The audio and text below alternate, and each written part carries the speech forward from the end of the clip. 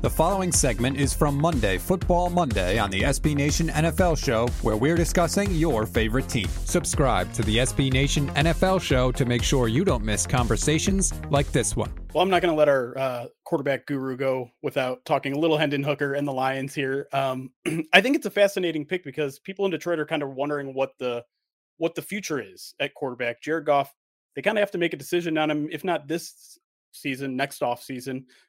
Given that he only has 2 years left on his deal. Hendon Hooker is kind of a long-term project here. So are the Lions getting a long-term backup, or do you think they could potentially have their Goff replacement and know it by, say, next year?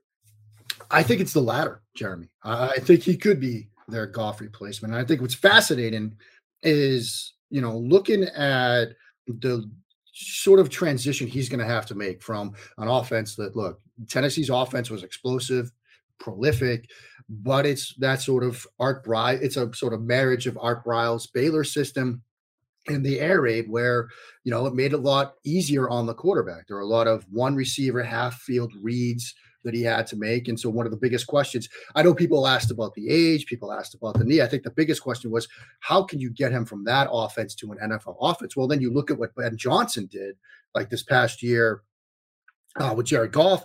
You saw a lot of air raid stuff that Goff was running at Cal.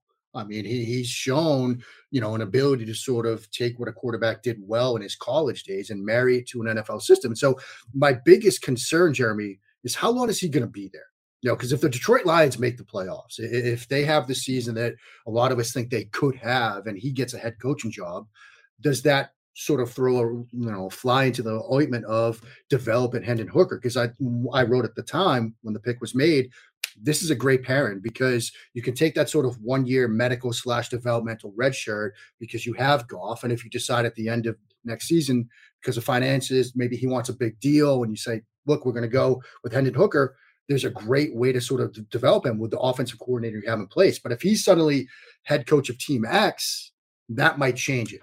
I think right now, looking at it, I think they're looking at Hooker as, he could be our starting quarterback in 24 if we decide to go that route.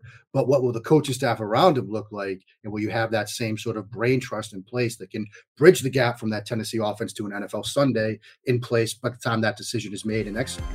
You can hear the rest of this conversation by subscribing to the SB Nation NFL Show wherever you get your podcasts.